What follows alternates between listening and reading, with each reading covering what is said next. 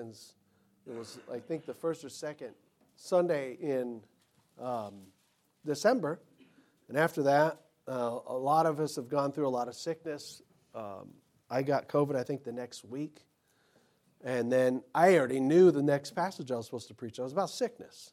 Yeah. Like, this is ironic. I got to feel this stuff before I preach it, I guess. So it literally, today we're looking at in Philippians 2, and we're going to look at a man named Epaphroditus, and we're going to learn healthy truths about sickness. We're going to learn today healthy truths about sickness. And so look here, again, the book of Philippians. Philippians is the first church started in Europe. Paul received a vision to go over across the Aegean Sea into the region was called Macedonia, which is part of the continent of Europe. And he started, it was a small church, started outside the city by a riverside, mostly women. And then gradually grew and had conflict that involved incarceration of Paul and Silas and persecution. But the church got established, and here we are reading about it as Paul's writing back to them from Rome and telling them to rejoice while he's incarcerated. And he's instructing them, and now we're going to learn a little biographical insight on one of his fellow workers who's also a church member from Philippi. So let's look here, and the whole theme of it is learning about sickness. All right, here we go. Philippians 2. Philippians 2, 25 to 30. Philippians 2, verse 25. Yet I supposed it necessary to send to you Epaphroditus, my brother and companion in labor and fellow soldier, but your messenger, and he that ministered to my wants. For he longed after you all, and was full of heaviness, because ye had heard that he had been sick. For indeed he was sick nigh unto death, but God had mercy on him. And not on him only, but on me also, lest I should have sorrow upon sorrow. I sent him therefore the more carefully, that when ye see him again ye may rejoice, that I may be the less sorrowful. Receive him therefore in the Lord with all gladness, and hold such in reputation, because that for the work of Christ he was nigh unto death, not regarding his life to supply your lack of service toward me. So, this passage here is about Paul sending back from where he is, which is in Rome, a church member that came 800 miles from Philippi and was with him from the church of Philippi, and he's sending him back. And he's describing the background of why he's sending him back. How many itises are there in the world? That's a suffix for describing a disease. I-T-I-S-E-S. Itis is like, I think it came from Latin and Greek, or one of those. Itis as a suffix on any word means you got a disease or some kind of inflammation or some kind of problems. I think some of my kids have vegetable itis. You know, they think they do, but it's not found anywhere. All right. Some people have some other kind of. We have arthritis. You know, they say I have sinusitis. Yeah. Whatever. Okay. So some of you already knew that. You could tell. There's itises, right? That there's many of them. There's so many. There's going to be new ones. You know. How many of them are there? You know, again, we have. Sicknesses abound, and types of sicknesses abound, and disease. And so we have to just, we have to manage it and deal with it. Who's exempt? Okay, I'm not being a smart aleck. I am not being a smart aleck. I want to know honestly, did anybody, think about your last 12 months. Did anybody not get sick? We're not going to make fun of you. I just want to, did anybody not, my dad didn't. Good. We don't want my dad in the last 12 months. All right. Okay, good. Calder, did you? All right. So, okay, Dad survived the year. All right. So, we're not being cocky here about this or arrogant, but we get sick. It's just it's a fact of life. A lot of maladies, there's a lot of diseases and everything like that. All kinds of stuff. Stuff that afflicts the body, the muscles. stuff that afflicts, well, every system that we have, there's an affliction for it. The blood, and there's several different types for every system. The blood, the bone, your skin, your eyes, your everything, every system. To every system God designed, there's a intelligent curse that can get to it. And there's good in this, by the way. We're going to look at it. And then there's cancer, there's disease, there's bacteria, there's virus, there's different sorts, but we're just talking about sickness in general. Here's a man whose name is not describing a sickness. Epaphroditus, the suffix, well, what we would think is a suffix, I-T-U-S. There's nothing hidden in there. There's no wink or secret message from God like, this guy. No, his name actually means handsome. If it had a feminine form of his name, it'd mean pretty, lovely. But his name means handsome. Epaphroditus, here's a guy. So let's pause and consider the story of Epaphroditus. This is what sets the stage for us understanding healthy truths about sickness. Epaphroditus. Okay, so you have Rome, you have Italy, where Paul is. And south and east of that would be in Macedonia or modern-day Greece. There's the ancient city of Philippi. And a church there, the Philippian church that we're reading about. And the Philippians desired, now listen to this. Here you have this relationship of a church to a missionary. And really, much more than a missionary, an apostle. And this church wanted to help Paul, but they lacked opportunity. They did. That little phrase, your lack of service toward me, that's not an insult. It means that you didn't have opportunity to help. He's mentioned there about them lack of service. He's talking about you didn't have an opportunity to help. So here's Paul. They hear about Paul. The Apostle Paul, our church founder. He came through and planted this church and went to jail for it and was beaten, bloody. He's incarcerated again. He's it appears, a home arrest of some sort there, which probably still isn't comfortable, in Rome with a Roman guard chained to him. We want to help him. He's probably lonely. He probably doesn't get the best care packages, I don't know if the Roman soldier's sharing anything with him of his lunch. And so they think, we want to help Paul. We want to send. He was able to have visitors. At the end of Acts 28, it says that visitors could come and see Paul. And so the Philippians are like, yeah, we want to help him. We want to send a gift to him and some assistance, a friend or something. But they didn't have opportunity. Maybe the opportunity they didn't have was a person to do it. But we don't know. But they didn't have opportunity. They lacked opportunity. But once they had opportunity, their care flourished. That is, Paul saw it flourish to them. So what happened was, here's Paul. They know Paul's imprisoned. Here's Epaphroditus. There's not been an epistle like this yet. Epaphroditus. They found a volunteer. Let's just put it to you. This is probably what happened, very likely. They found a volunteer to take a care package. I don't know what it was. Figs. I don't know. But stuff. Paul just said it's a sacrifice well-pleasing to God. Whatever the substance was actually food or clothes or whatever. Paul symbolically said it's like a beautiful sacrifice that a person would have given to God. Smells good. It's wonderful. So they brought a care package together of some sort, and Epaphroditus was going to be the deliverer. They give it to Epaphroditus, and from all we know, it appears he traveled alone. We don't hear of anybody accompanying him. 800 miles by land and sea from Philippi to Rome. So he's the FedEx here, with more. Or with, I don't think that FedEx does food. Maybe he had food. But anyways, he's traveling to see Paul. And so they're excited. Epaphroditus was a man who, again, he's from Philippi. He was saved at some point, we fairly assume, in that church. He's entrusted with some goods and to do some services. He appears that he was a little bit of service with and for Paul then. Paul calls him a fellow, what does he call him? A companion in labor. There was some kind of labor he was helping him with. I don't know.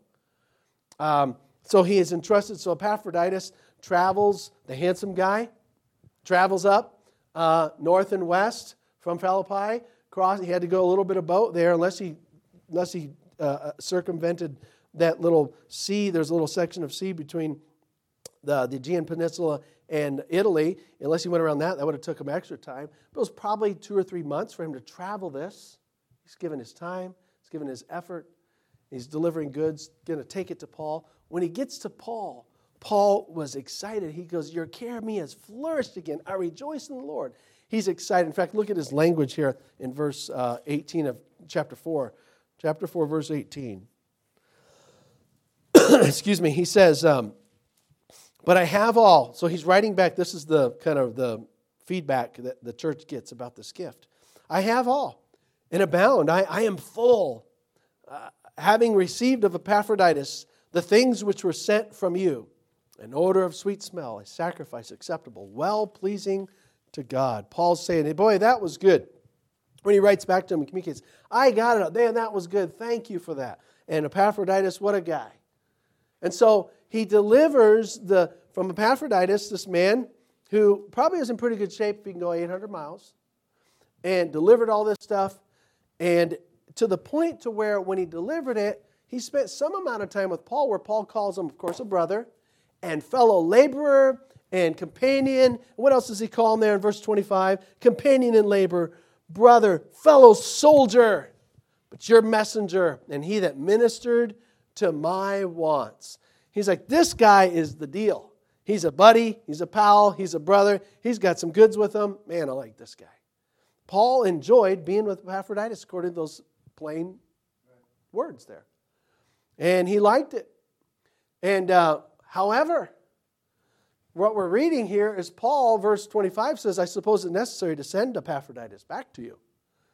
And he goes on to describe, he had to send Epaphroditus back home. Now, I don't know what the plan was of Epaphroditus to stay with him a long time or to camp out there, find a new house in Rome. I don't know. But he's like, I got to send him back. Why is he sending him back? Well, he had gotten sick. Everybody was upset and worried about what was going to happen to him. Epaphroditus got sick. Now, we don't know if he got sick between his travels from Philippi before he got to Rome. He got sick and recovered and then got to Rome and Paul found out about it. Or what I think probably happened is that he got there, delivered the goods, and got sick. You ever we have a long haul of work? Yeah. This happens to me. Long haul, and I'm motivated, I'm doing. And when it's done, it's like, okay. And my immune system does that too. It's like, yeah, I'm done too. And then I get sick. I'm like, man, I just stayed busy, you know. I don't know if that's really the answer, but that sometimes happens. Perhaps that's what happened to Epaphroditus. He forged ahead through his journey and finally gets there, delivers the goods, and he gets sick. And we don't know the timeline, but he got sick, deathly sick, nigh unto death. Look what it says there, verse 27. For indeed he was sick, nigh unto death. The word nigh unto death means he was it's describing right at the door. He's about to go through the door of death. Here's death. If I just take one more step, I'm in. That's what it's describing. He was right at death's door. Any of us ever been like that? You don't have to raise your hand. Any of us ever been like that? Yeah. Some of us may have been like that. We didn't know it. A car went phew, like that. He was right at death's door. I want to pause a second and just recognize kind of where we're going to go now. Let me just stop again. I want us to have this mind, whatever God says about an issue, that's what I want to know, and that's how I want to view life. So we're going to look at what God says about sickness. We want to have God's eyes and mind about it. Now let's pull back to the story.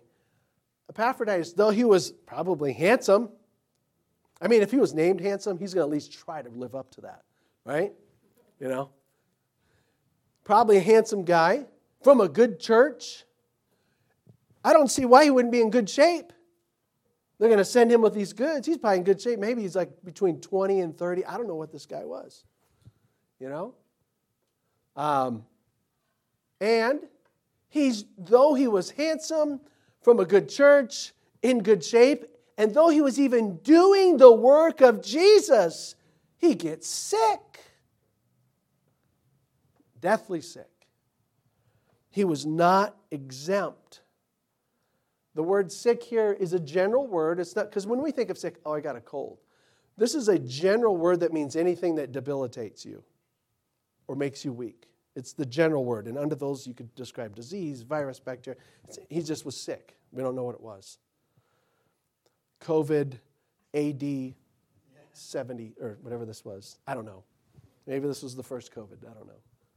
But see, he's sick. And so, all right, so here, let's pause and think about this. What? Sickness? What is your mind about sickness? I think most of us Bible-minded were pretty probably aimed well. Do people ever have a kind of false assumptions about sickness, you think? Maybe like, hey, if I do everything right, I will never get sick. No, that's a false assumption. Or if I serve the Lord better than anybody else, I won't get sick. That's a false assumption. Okay, Jacob was sick. Genesis 48:1. And Job, God purposely let Job get afflicted by Satan with boils. He was proving them. And he proved it. He passed the test. Elisha was sick unto death. 2 Kings 13:14. There was a dear widow woman with one son who was almost going to die, and she chose to give her last meal to the prophet Elijah, and through that, God provided for her. And then next thing you know, her son's sick unto death also, where he couldn't hardly breathe. He was sick. This dear woman, that's not fair. But he was. In this case, he got healed by the prophet. He still died eventually. Hezekiah, 2 Kings, and he was a good king. The good king Hezekiah, 2 Kings 20, verse 1. Hezekiah was sick unto death in those days. God's pushed, he fell apart in front of God. God, please give me some more. God gave him 15 more years. He still died of something. Daniel, I think if there's some people in the Bible you don't read about any sin, you know they're a sinner. You know Daniel was a sinner. But you don't read about any fault of his. But he got sick. The Bible says Daniel was sick in chapter 9, verse 27. He recovered.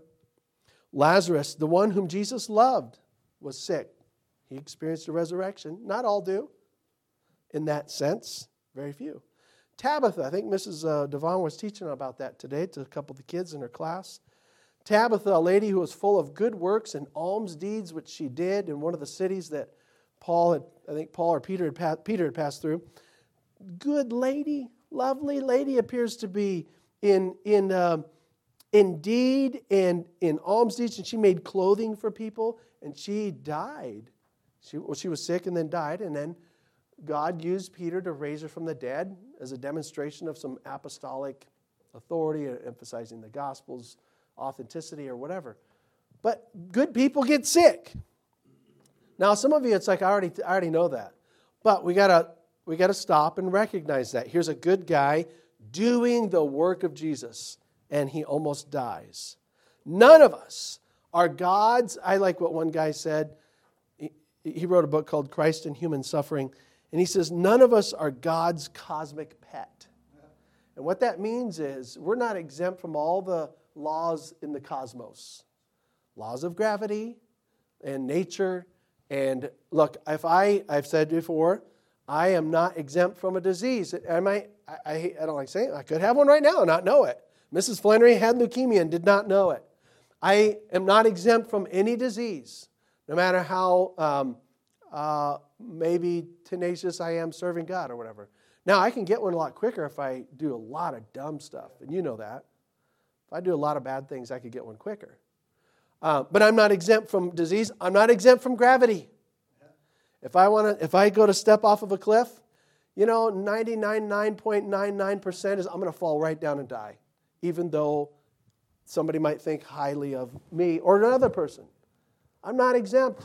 Even if I were to seem to accidentally, God is not obligated to rescue me every moment and suspend the laws of nature every moment.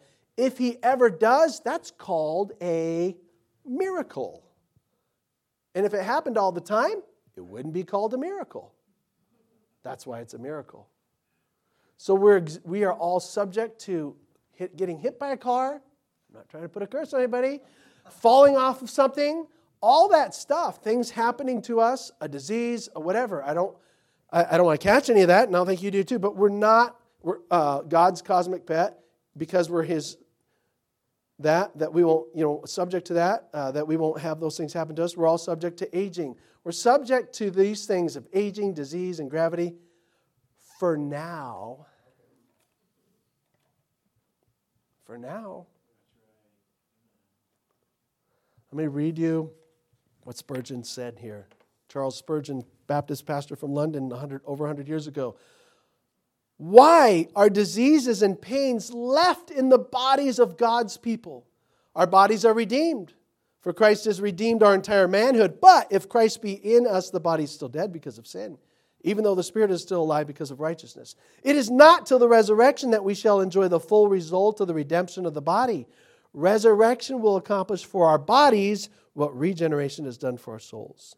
We were born again, but that divine work was exercised only upon our spiritual nature. Our bodies were not born again. Hence, they still abide under the liability of disease, decay, death, though even these evils have been turned into blessings. This frail, sensitive, and earthly frame, which Paul calls our vile body, grows weary and worn, and by it will fade away and die unless the Lord shall come. And even if He should come, this feeble fabric must be totally changed. For flesh and blood, as they now are, cannot inherit the kingdom of God, neither can corruption dwell with incorruption. For unto this day the body is under death because of sin. Listen to what he says next. It is left so on purpose. Why am I still experiencing decay and death and the results of a sin curse? Because it is left on purpose to remind us of the effects of sin, that we may feel within ourselves what sin has done, and may the better guess at what sin would have done if we had remained under it. For the pains of hell would have been ours forever. These griefs of body are meant to make us recollect what we owe to the redemption of our Lord Jesus and to keep us humble, grateful. Aches and pains are also sent to keep us on the wing for heaven, even as thorns in the nest drive the bird from its slough. They make us long for the land where, as Isaiah said, the inhabitant shall no more say, I'm sick. Yeah. So let me ask this question. This is the main thing we're going here. Why do people get sick? Why do we get sick and die? By the way, don't want to die early anymore. So could somebody turn on the fan, get some air flowing around here? No need to die while we're talking about it. Rusty, you want to maybe just push fan mode for that one. Thank you. Okay, so why does somebody, now let's be kind of particular. Why would I get sick? Why would I get sick? I would get sick. There's about 3 reasons in the Bible, and then I'm going to address the big reason. I might get sick because I'm neglecting maybe the care of my body, right? I might neglect being sanitary, so I therefore get sick on that small cause and effect scenario. I might get sick because I was fine, but something happened to me. I got something. I got unknown radiation. I get cancer. Somebody coughed in my face and I wasn't aware, and I got their strep. I got sick because of I was neglectful or because something happened, an incident. I could get sick. Now, this is something that we don't usually talk about a lot, but according to 1 Corinthians 11, a person can get sick, and it could be God specifically chastening that one person. Now, that's hard for me to judge on another person. You almost have to judge that on yourself. But those are scenarios of the Bible that say under which sickness is kind of enters in. But here's the question is, why does it even exist in the first place? The atheist, again, I'm trying to make concise this subject. If you think about atheism, like, you Christians, how do you explain death and disease? Ask them. How do you explain it? And I'm serious. How do you explain death and disease? Here's what I'd like to ask atheists. How do you explain so much good in the world? How do you explain so much evil in the world? That's what I want to know from them. You need to think about that. But they say, the atheist does not have an adequate explanation for an intelligent curse. See, there's intelligent design, but there's I got my wife's hair on me, which is like, it's good. There it is. But I missed her today. But think about this. Even like there's intelligent design, but even if you can study viruses and bacteria, they're smart. That's part of the sin curse that was mentioned. But wait a minute, how do they explain that? Here's the deal. The best explanation, it's not like we totally have everything perfectly resolved. The best explanation that helps my mind is what the Bible says. God made everything good. And man, the devil and man, fell and brought upon themselves the sin curse that's injected in all of nature.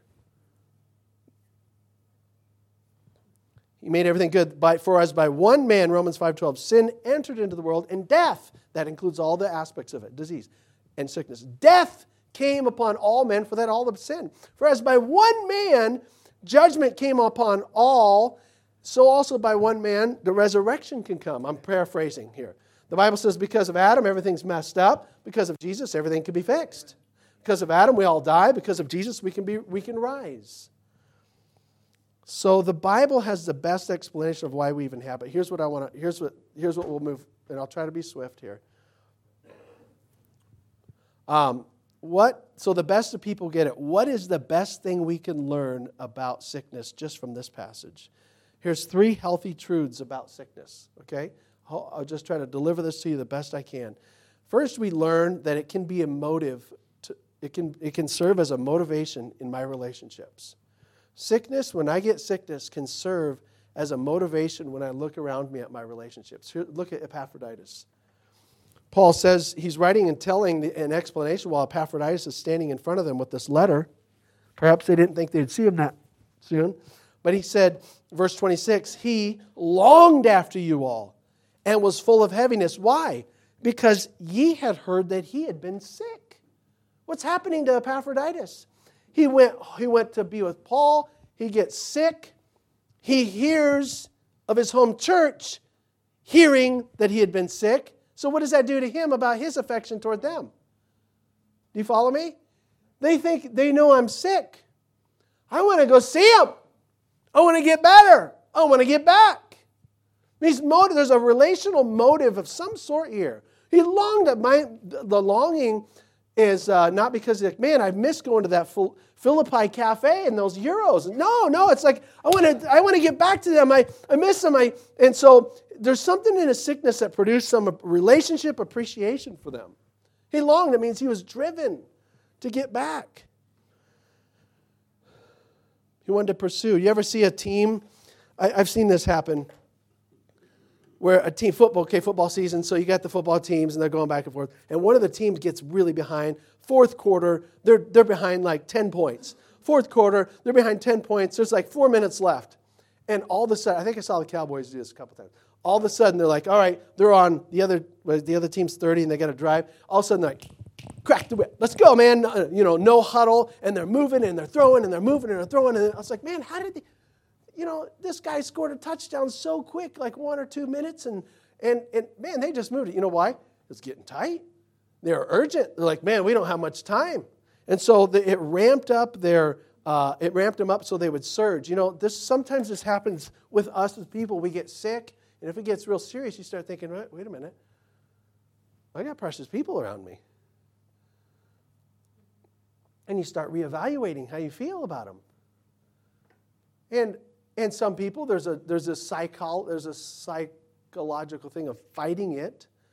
And then some people, they actually have to be where you can tell them it's okay to let go. Because you've about done all you could and you're making yourself miserable. But I'm just saying, when somebody knows they have cancer, we have at least one here, it can change how you think about things and drive you. And be a motive for some of your relationships. I remember Mrs. Flannery, there's a lot I could tell you about her. She had 2 kinds of cancer she already went through. I think there was a colon one and then breast cancer. And then she had a bunch of other stuff too. But when she was going through cancer in 2019, she made herself, Johanna and Will got married in January. 2 months later, Michael and Estrella get married. She's like, I'm going to help them. And it's like it helped her to have something to do. She was driven to be attached to the flowers is what she was helping with. And my wife and I were like, no, it's okay. She's, nope, I want to do it. It actually helped her surge and give her something to live for and press through her treatment and all that. And she helped them going through cancer do the flowers for Johanna and Will's wedding and then Michael and Estrella's wedding in 2019. I remember when my grandpa Henry died, my dad's dad, he was a Southern Baptist pastor. He actually used to pastor Arizona Avenue Baptist Church on Arizona Avenue, and then he went to Tucson. I remember when he had prostate cancer that I knew of in 94, whenever I'd go to visit him, which was only a few times before he died, he talked more to me. My grandpa was fairly quiet. He wasn't like totally zip-lipped, but he talked more to me. He'd say stuff that I didn't understand at the time, and like, oh, now I know what he's talking about. You know? And I think it was because he knew his time was short. And it made his sickness can be a motive in our relationships. Number two, we need to consider recovery. Number two, here's a truth. It's a healthy truth. We need to consider the recovering of sickness as an act of God's mercy. What does Paul say about Epaphroditus? Well, Epaphroditus was sick nigh unto death, verse 27, but God had mercy on him. And not on him only, but me also. There's a thought right there. A man who recovers from sickness, and how's it viewed? An act of mercy, not debt.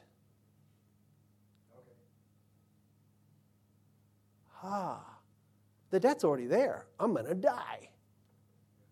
By whatever means. Now, later, aggressive, mild, I'm going to die.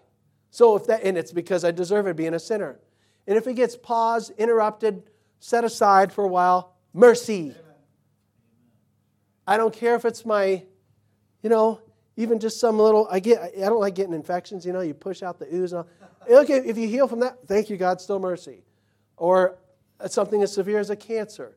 Mercy, not debt. He doesn't owe me anything. That we should let sink in. God doesn't owe me anything. People said several times to Jesus, have mercy, have mercy, have mercy. The psalmist did too.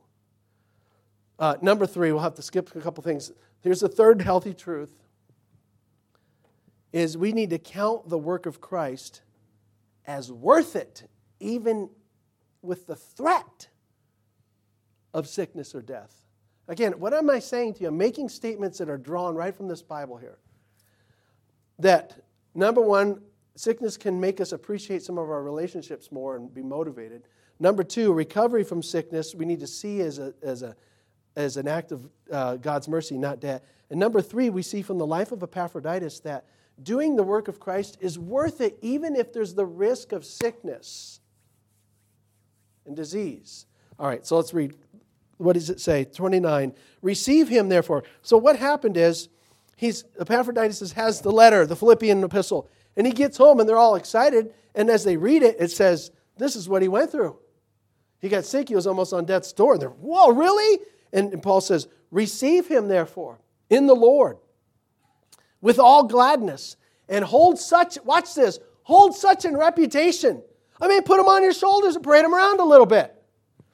Because that for the work of Christ, this guy was nigh unto death, not regarding his life, to do this mission for me, to do this missionary gift.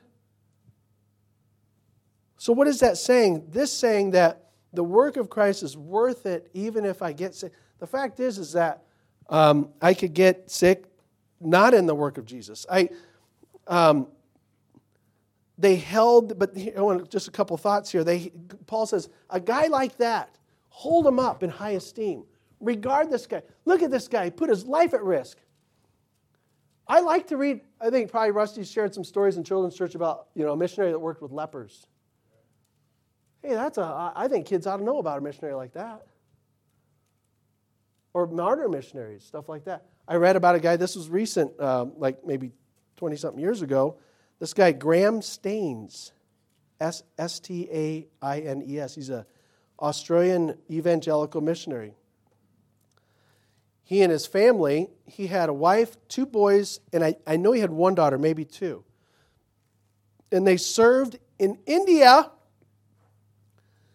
to the poor and lepers. And preached the gospel, and I believe had a church. There was definitely conversions because that became a sticking point with the extremist Muslims. And so Graham Staines, they made a movie about him. It's called The Least of These. I haven't seen it, a film. He and his 2, watch this, he and his 2 sons, I think they took a break from school, maybe like a fall or spring break or whatever. They took a break, and they were maybe taking a week off, and they were going to and fro somewhere, and they were somewhere in their vehicle at some place in India. It was actually cold this night. They said, we're going to sleep in our vehicle. And they did. They slept in the vehicle. Now, there was some hostility building with a number of the people in India. They're not all like this, and nor all of the Hindus like this, but there was a good number of Hindus, this is the case here, who did not like what he was doing. They said, you're forcing conversions on our people. And you can't force a real conversion, by the way. And so they were really angry, and there's hostility building toward Graham and his family. Here he is with his 2 boys, age 6, age 10. They're in a car. They're sleeping. It's at night. They didn't think anything of it. While they're sleeping at night, a mob of 50 Hindu extremists come around, and they set the vehicle on fire and made sure they didn't get out. Burned them. Now, the India government did their best to address that by way of governmental justice. But this was something that obviously is horrible. But he knew this. I guess what I'm saying is this guy was risking himself with leprosy. He's risking himself with, he knew these people, there was already communication of threats of his life, etc. But he stayed at it. A guy like that, you know what I want to do? I don't want to hold up a lot of the athletes very high. I'm sorry. It's impressive. You know, if you're 6'10", you ought to be able to dunk it. Come on. And you're like, all right. But like, if you got these athletes, we hold up high, and I want my kids to get this. This guy I want to hold up. Regard. Because for the work of Christ, he was nigh unto death. That's a guy to hold up high. He's like, the work of Christ is worth it. How do I regard my life? Who do you regard? Who do you esteem highly? Let's wind this down here. Well, let's just do this. Are you ever moved when you get sick? I hate talking about this because I feel like I'm going to get hit with something now. But think about, maybe it's a time to be contemplative when you're sick. Are you ever moved, motivated? Does it ever get you to reevaluate life? Number 2, how do you view God when you aren't recovered yet? Number 3, based on this third point, how do you regard your life?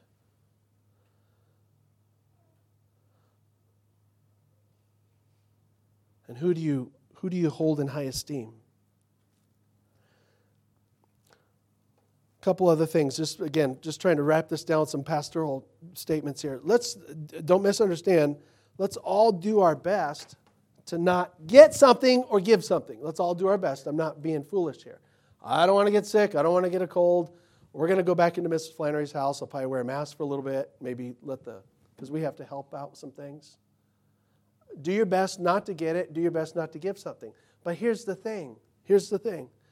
Some of us, we shrink from a lot of stuff. We shrink from a lot of things. And there comes a point where when am I going to be brave for Jesus? It's okay maybe if a dog nips at me because I knocked on a door. Some of us will take a hit in football or an elbow in the mouth in basketball, but you won't take an angry person at a door. Well, which is worth doing? For the work of Christ, it's worth having somebody maybe yell in my face over a guy elbowing me in the mouth in basketball. That's worth it. Oh, let's be brave for Jesus. Americans, talking to myself too. We got to be brave for Jesus in a lot of these things. We're zealous for our politics. We're zealous for our sports and our entertainers. Let's be zealous for Jesus. That's what this guy was. Look at that. I like Epaphroditus. But the last thing we need to think about is, again, I don't have the banner or the cross here, but think about the Lord Jesus Christ. He felt an element of sickness in the sense of weakness. Jesus was made weak. I mean, he's losing blood. He felt that fatigue, and he felt our ailments as he's being afflicted and put up on a cross. And he did that. He felt, here's the point, Jesus did indeed feel sick and diseased in that sense, and weak, and propped up on a cross, and accomplished a job while feeling that way and feeling sick and dead, so that one day we'll never have to feel sick and never be dead again. That's why he did that. I love the couple verses here. John 11, Jesus said, I am the resurrection and the life. That's me. He that believeth in me, though he were dead, yet shall he live. And whosoever liveth and believeth in me shall never die. What he was saying there is like, whoever really lives and believes in me, you're never going to die. See, Lazarus was raised and died, but he was saying, if you really live and believe in me, you'll never die. You'll never die. That's who Jesus is. And I like, we'll finish this last thing here. Jesus said, it says in Revelation 21:4, God's going to wipe away all tears from their eyes. There'll be no more sickness, no crying, nor sorrows, for the former things are passed away. And he that sat on the throne says, behold, check this out, I make all things new. Everything. And I'm so glad that he'll do that and he'll renew it. So we have to, basically what we have to do is manage sickness, deal with it, and deal with it in the mind of, okay, this is a symbol, a reminder of something bad happened, but I have redemption. And it's a reminder that whenever I get healed from it, that's just a little shadow of my ultimate healing from death. You ever get sick? I feel revived. I remember when Gabe, Tia's husband, went through COVID, and he came. I told him this. He sat right there about where Dylan's at the Sunday he came back this last summer. And I was singing right there. I looked over at Gabe. I'm like, is that Gabe? And he just had this fresh look. Of course, there was a spiritual thing. He made his calling and election sure on his salvation. Like, man, he looks brand new. He probably felt that way too. And, so we'll be that. We'll be that. But in the meantime, let's keep kind of these healthy truths in mind.